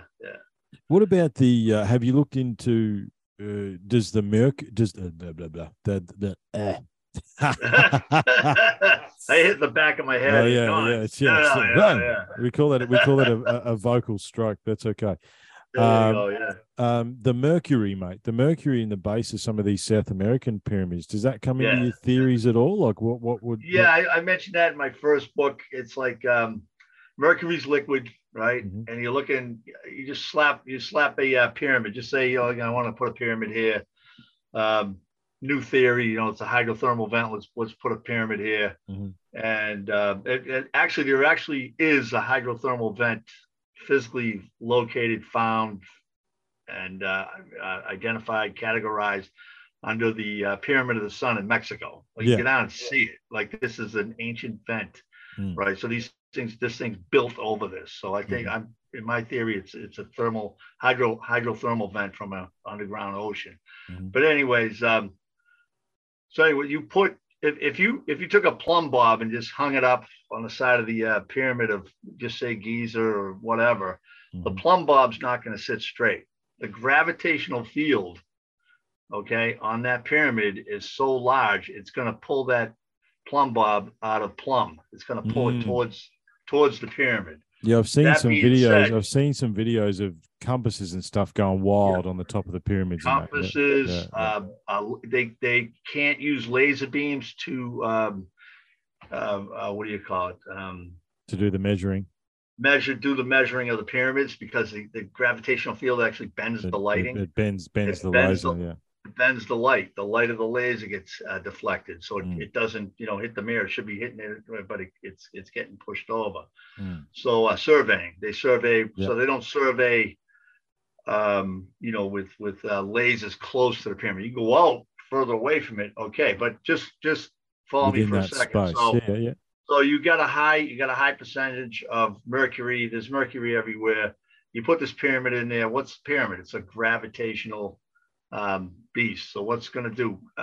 It's going to pull liquid towards it. It's going to pull the water up from the ground towards it, and it's going to pull the mercury towards it over millennia. You know what I mean? So you're going to end up with a higher volume of mercury, and it could be mixed in with the water, the ground table water, and things of that nature. So there's like in the pyramid, I think some of the pyramids in China, they found a very high, and in South America too, it was in Belize or one of those pyramids, they found a high concentration of mercury also.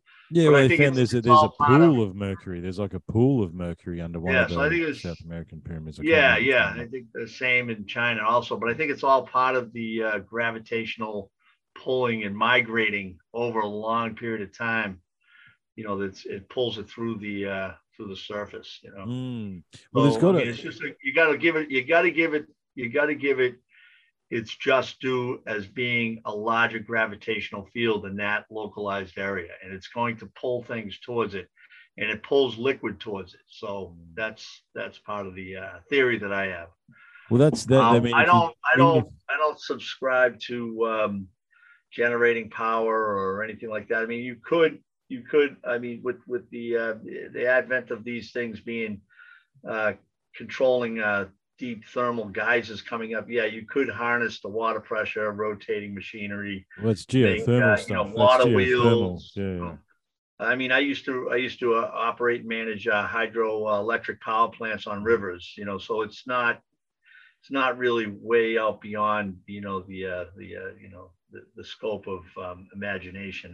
They could be using that also. But I used to drill geothermal, John. So we did. There's geothermal power stations. That sort of similar thing. You're running a steam vent into a turbine, and just using to spin a turbine sort of thing. Where did you tap into thermals that would Papua New Guinea? Mainly. Okay. Oh Yeah, yeah. Right. Papua New Guinea. Yeah. You got another one down there, Christchurch down Yeah, there in New New Zealand. Zealand. Yeah, They got, yeah. So there's a yeah, lot of thermal activity. So yeah, New Zealand did some work out in New Zealand outside of Rotorua and Okay. Taupo and stuff like that. And then I spent some time Right. up in the New Ireland province in Papua New Guinea, chasing geothermal wells. Right. I mean, the thing I think it's a bit of a gruesome story, but I like the steam. That's what you when you were talking about the pressure coming up from the earth. Yeah. Thermal. Yeah, we had. Well, it wasn't us, right?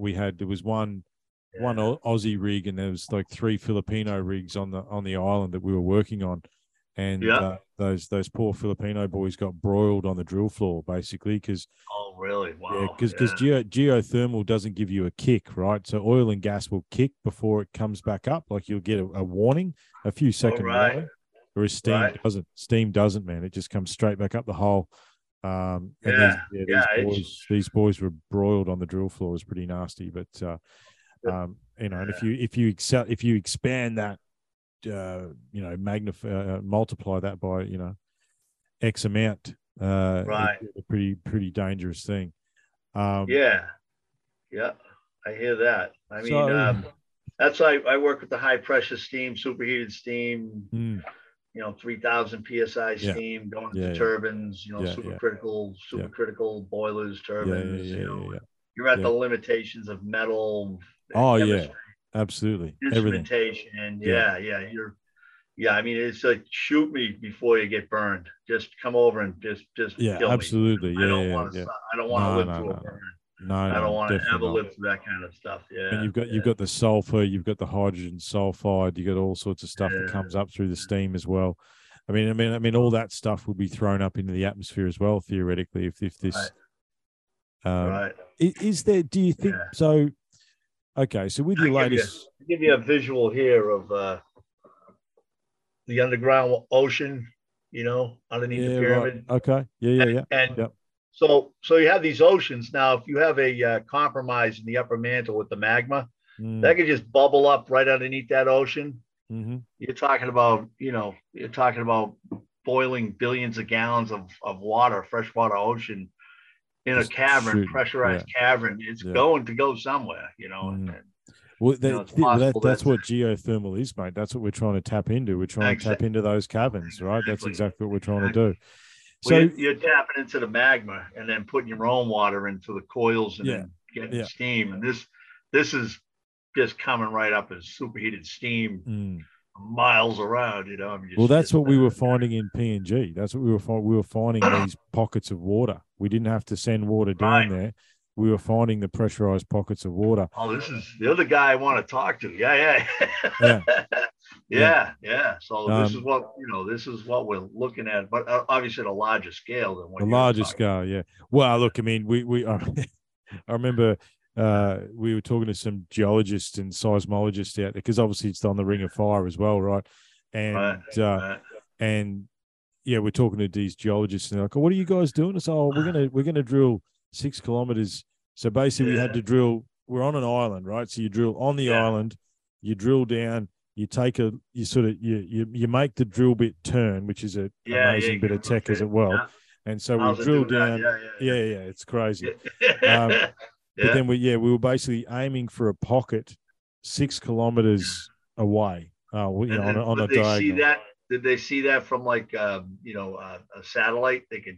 Geothermal signatures and stuff like that. And then they go, okay, we'll come over from this instead of going straight down. We'll come over at an angle. We'll come over at an angle to see because basically what was happening was the power plant that was powering the gold mine was beginning to.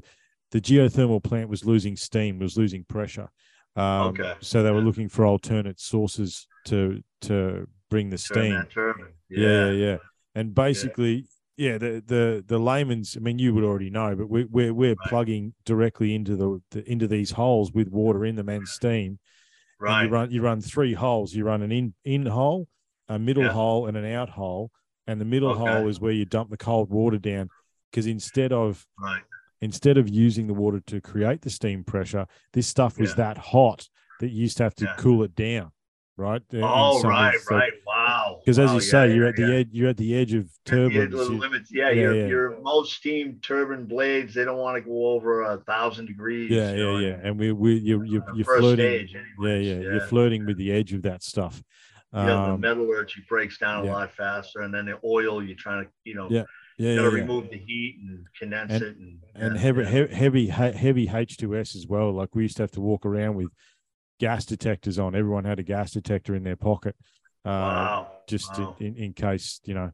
And yeah, look, we had to evacuate probably 4 or 5 times. Right. And the right. trick with the H2S is that you got to run up and away because the H2S is heavier than air and it settles. Right. In Get up pockets. above it. Yeah. Wow. Yeah. But long story. If you smell bitter almonds, that's your nose hairs. That's your basically your taste dying. Right. You're on your way. You're on your way out. Yeah, You better take whatever breath you got. Hold your breath and run. Yeah. But no, look, and these things. Yeah. They're all over the place. Right. What I was going to ask you, John, do you think, obviously, you know, your latest book's about these flood myths, and as you say, the flood myth is the most pervasive myth. You know, I mean, it goes back here in Australia. To the oldest writings. Yeah. Here in Australia, the indigenous culture here, they talk about the rainbow serpent and all that sort of stuff. You know what I mean? Like it goes back old, right?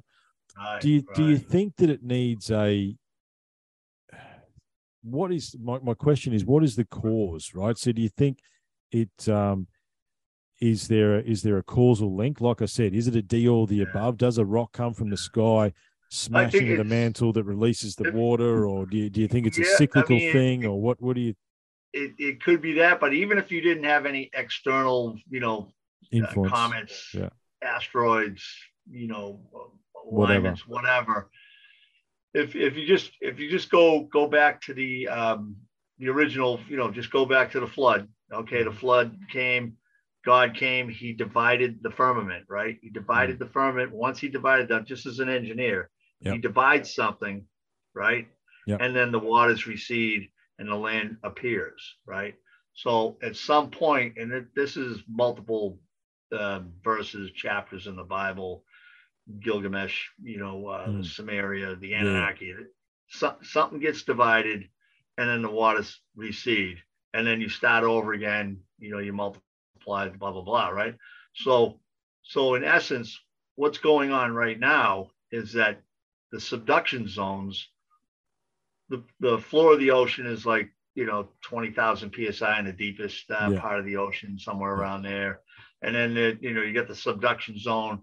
And what it is with the subduction zone over time, it's going under the continent, and it's water impregnated mass, right? So there's a huge percentage of water that's getting, pushed down into the upper mantle and into this transition zone, with some kind of a stratification process where the water goes into maybe because it's, it's a heavier element, so it's below the magma and between these two places. So that's a cycle. We have time right now. We have cycle, right? So at some point, you're going to hit a saturation point where, okay, this transition zone can only hold 10 billion gallons of water, just throwing a number out there. Once you get to, you get over the 10 billion, it fractures, it erupts, it pops above the upper mantle, and then this stuff bleeds out every orifice on the planet, the floor of the ocean, and it just comes up from the deep, just like the ancient texts tell us. So there's a cycle there. There's a cycle of time, and it's just unbeknownst to everybody, there's not a blue vinyl pool liner on the floor of the ocean. Right? It's pervious. It's leaking like a sieve, It's gonna go down. It's gonna go down. Yeah, there's pressures down in the upper mantle that's higher than the ocean, but there is a force. So what happens is and when the flood starts, it's God removes his hand from what he divided. It comes together again. It pops back up. Now it could be as simple as an asteroid hitting, buckles that transition zone and pops out all this water. Could be like they talk about there's a dead star that was discovered, I don't know, 10, 15 years ago, way outside the solar system. Well, see, I would have maybe said that was Nibiru. You know, the thing that's on the elongated orbit. Yeah. Yeah. No. So Nibiru is rotating around this dead star, right? That's what they found. They found the planet. They found the planet, but then they kept looking. Then they found the dead star, and the dead star has, guess what? A 26,000 year orbit around our sun. So it comes into the solar system, and it could be that particular external force that buckles the thing. And we talk about God, divided, and then it came together. Because you're not going to get into this real heavy, deep physics stuff. You're just going to, just say this is what happens, and leave it at that. But so as soon as that discovery came in, the astronomers that found it, they put the papers out. Both of them died within a week of each other with throat cancer, right? Yeah. And the whole damn freaking discovery, you can't even find it on the internet. It's gone. No. This guy, he was on an Australian guy there. What's his name? Paul Wallace. Oh yeah. Paul Wallace. Yeah. I think he had interviewed this guy, he's local to me. I think he's a couple, a state further north than I am, up in Maine or New Hampshire, but I forget his name. His name escapes me, but he was like right on. He had some leading knowledge on this particular discovery.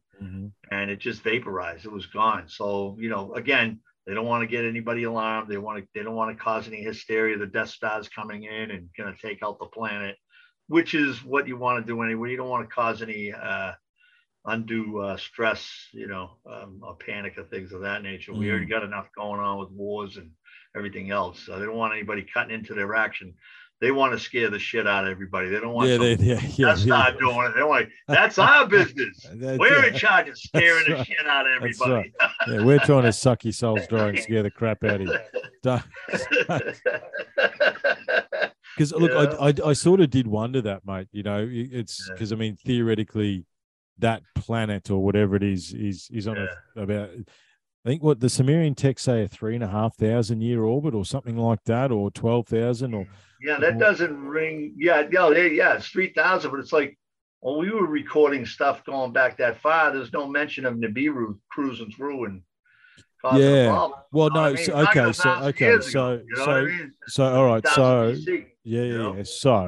so we thought about this, right? Because we went, like I said, we just dug into the Sumerian text here a little while ago, right? So if you've got your solar system, okay, so follow me here for a second, right? So you've got your solar system. This thing's on a 3,500 year orbit. It's not going to pass us every time. You know what I mean? It's entirely dependent on where our planet is, right? Yeah. And maybe, because everything's cyclical, maybe it's every 12,000 years or every 26,000 years that Earth is in the right place. It gets affected. Right in the angle of the solar system. Right. So that's what I mean. So when it comes in, and we're not getting affected behind the sun when it comes through. And that's right. Yeah. So we may not see it. We only may see it once every 4 cycles or whatever it is, right? Like and that's sort of how we thought about it, because we did exactly what you did. There's no real record of a giant planet coming out of the sky. However, but what if it depends on where the Earth is on its rotation? Yeah. You know what I mean? So it could pass in and out and not have any effect on us whatsoever.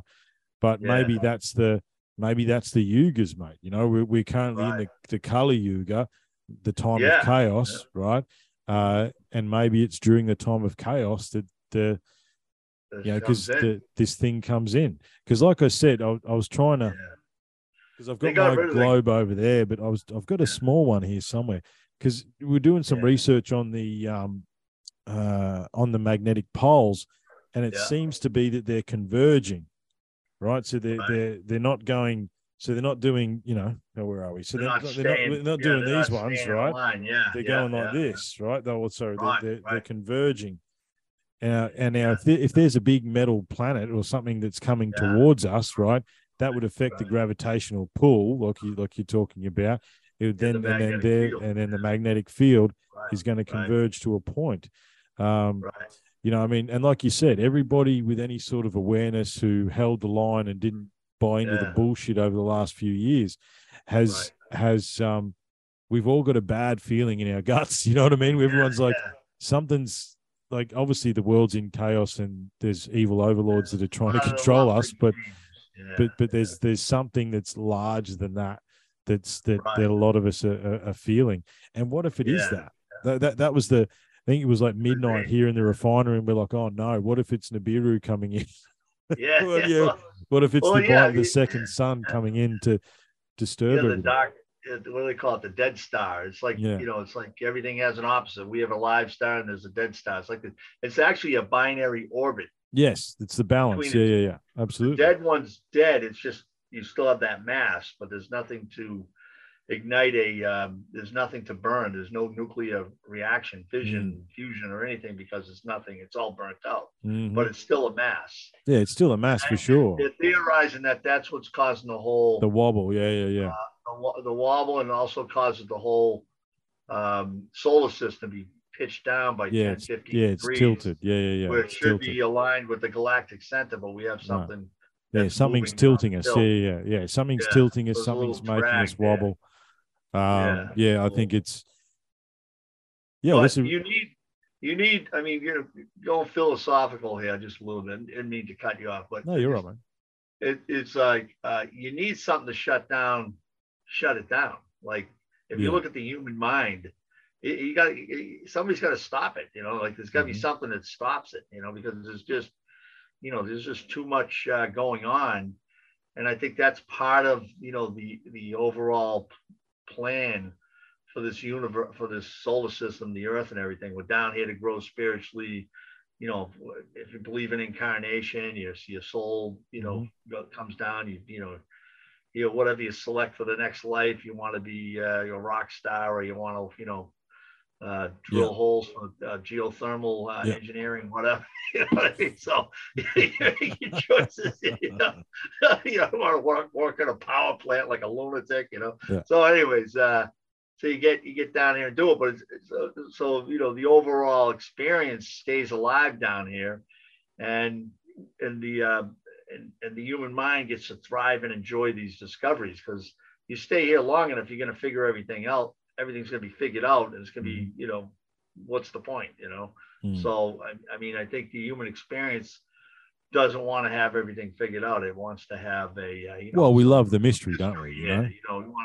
We want to try to figure out, what's the big, cataclysm, what's driving it, what's coming in. I mean, just that stuff that we're talking about right now. But, going full circle, that you can see that there's every species on the planet has something that throttles it down. And generally it's nature. Nature throttles down things that they don't take over. Like a species just doesn't go totally evasive and wipes out all the other species on the planet. There's some kind of there's a balance. There's always a balance. Yeah, there's always a balance, right? And I think, well, that's why we've got a big bright star. There's got to be a dark star. You know, I mean, that is the balance.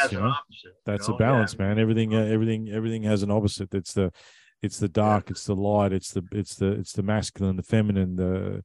I think you talk about incarnation, and you talk about what is our purpose. I think our purpose is to the best of our ability individually achieve balance, right? I think it's the dark, the light, the good, the bad, overcome the temptations, try to do the right thing when it's hard to do the right thing, I think sacrifice, sacrifice yourself for the betterment of somebody else,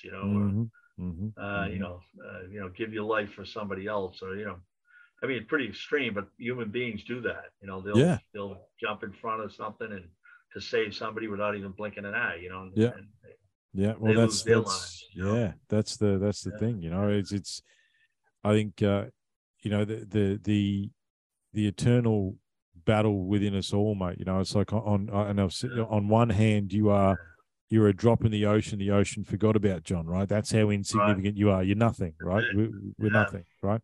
I've been out in the ocean, man. Yeah, absolutely. But on the other hand, you are the most powerful creator that ever existed ever, right? Right.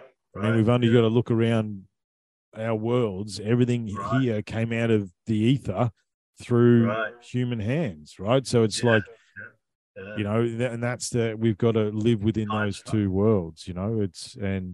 You know, I think if we can achieve, one of the big parts of research that I'll be digging into this year is the triptych, right? And that's basically it's basically the echoes of this universal religion that once existed, John, right? That we hear about, and it was basically about humans achieving enlightenment, for want of a better term, right? Because if you can achieve that balance, I mean, you would have been in the zone before, John. You know what I mean? In the flow, in the zone, and that's you. You are one with the universe, becoming man. weightless. Meditating, levitating. Absolutely. You have the ability. It's a small field you got to control around your body. Yeah. It's not like you're not trying to move the planet. You're just trying to move yourself. You just let the stuff flow through you, and you just levitate above it. I mean, that's all possible. You've got witnesses that have seen that happen with yogis and other greats out there. They achieve that that state of mind. Well, I mean, the thing is, what did you say before, John? You didn't have a book in September. By the end of October, you had a book, right? Right. You know, where did that come from? Well, where did that come from, man? That's like a download from the ether. It's like, hey, John, you got to get this stuff down, mate. Get it down right now. You know what I mean? Yeah, it's like 5 years. Like I did the pyramid book, 5 years, did the moon book, and then it's 5 years. I'm into the this another pyramid book, and it's but it's just like that 5 years of sponging, learning, and then it's like you're just going down these, like you say, rabbit holes. You're just going down these dead end streets. Boom, it's like a maze. You hit the tree, you gotta turn around, go back the other way. Yeah. And then finally you get the you get something that's like, whoa, this is important. We gotta, let's put this out there and see where it goes. But I think the important thing in that process, John, is that when you hit the wall, it's like, okay, that's okay. We hit the wall. All right, so this one didn't work, but it's that perspective that gives you the next perspective, right? It's okay. All right, I've taken this one, didn't work out. That's cool. Now we take that information, we back out, and then we go a different way. And it's using that information that didn't work that makes the next one work, or whichever way it works. Exactly. It's like nothing. All knowledge is instantaneous, but at the same time, it's like you just tuck it away. It's a file. Okay, studied gravity, studied this, studied that, and it's like, okay, and then you'll find yourself. It's almost like intuition is driving you to study some obscure stuff that has nothing to do with anything, but you still go through it. You plow through it, and then you move on. And then for 3-4 years later, all of a sudden, bam, you get hit in the head with a 2x4, and it's like, Jesus Christ, That's why I was looking at this obscure stuff. It's like, so. And that happens, man. That's happened to me as well. Like I've got, this year, like, all the chaos put paid to a lot of my plans, John. I'm going to do some seminars this year and all these sorts of things, but it's all this stuff. It's like, okay, I studied that. And you're right. It's like, why did I just spend 3 hours reading that? I don't know why. But then 2 years later, it's like, oh, you remember that? That joins with that, which joins with this, which joins with that. So you couldn't get to where you were unless you had that one, kilobyte of knowledge, the tiny little kilobyte that connects these three, 4 or 5 orbs.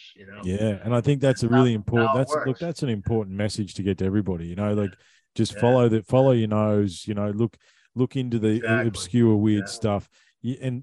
Look, if it doesn't amount to anything, at least you learn something new, right? It's about acquiring that knowledge, acquiring that perspective. Yeah. Well, John, mate, how your mind works. It's like just have patience for the human, the human experience, and just go through it. Absolutely, mate. Well, mate, listen, I really, really appreciate your time. Is there anything else you wanted to speak about before we wrap this one up for today, or?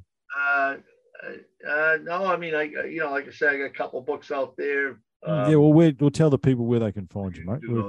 There's 2 on Amazon, 1 on Lulu Books. Send me all the links, mate. We'll exchange emails and send me all your links and whatever else you need.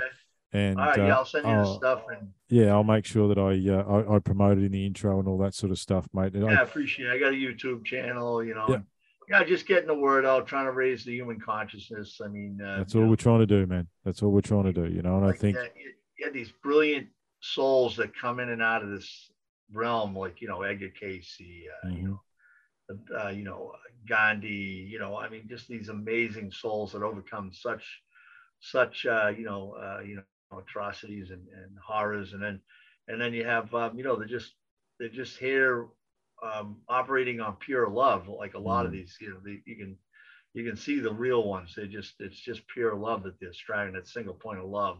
They just, you know, they're focused in on it, and they bring back, you know, the knowledge, and they touch humanity with it. And you know, there's so, you know, it just, you know, just focusing on the great minds that have come and gone. And, you know, that's kind of the message I leave for everybody, you know. Yeah. Just focusing on that point, well, you know, that point. The love is the answer, John. Yeah. Right? Don't fall. Yeah. Love is the answer, man. And the thing is that the problem is with modern society, it's not the sex sales bullshit we see on social media and TV. Right. It's the love of a brother, you know what I mean? Understanding that we're all brothers and sisters on the same big blue ball hurtling through infinity, mate. You know, like right.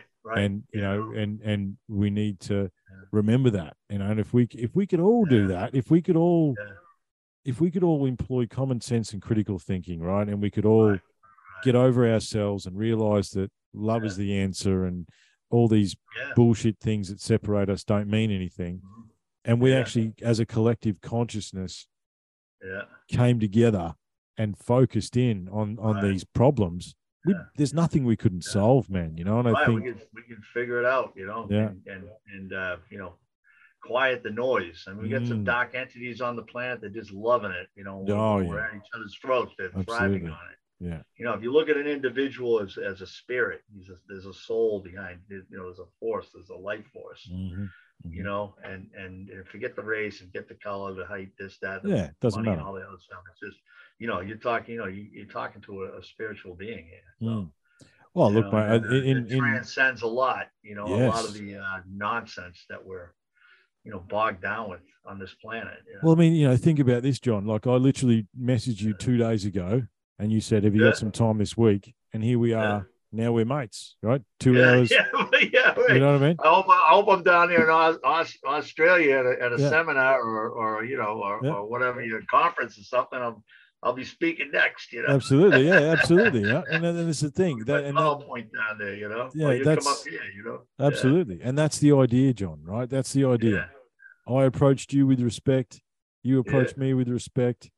And that's it. You know, here we are. Share, you know? And here we are, man. You know what I mean? And I think there's a lesson in that for everybody's, mate. So, well, John, I think this is our first conversation, mate. It's definitely not going to be our last. We've got more to talk about. And I really appreciate your time today, mate. And until next time. All right, man. Enjoy the day. Peace out, and you know, just stay healthy, you know. Keep searching. Keep searching. Good on you guys. Don't give it up, you know. Cheers. All right, peace out. That's it. Just want to go again? Let's do it. Yeah. Go again. All right. I know you been here before. No surprises, settle the score. I know the darkness deep inside, reckless rage, poison pride. I know the anger, I know the pain, and I know the fear we do not name. And the one who comes to find me when my time is through, I know you, I know you. Wow.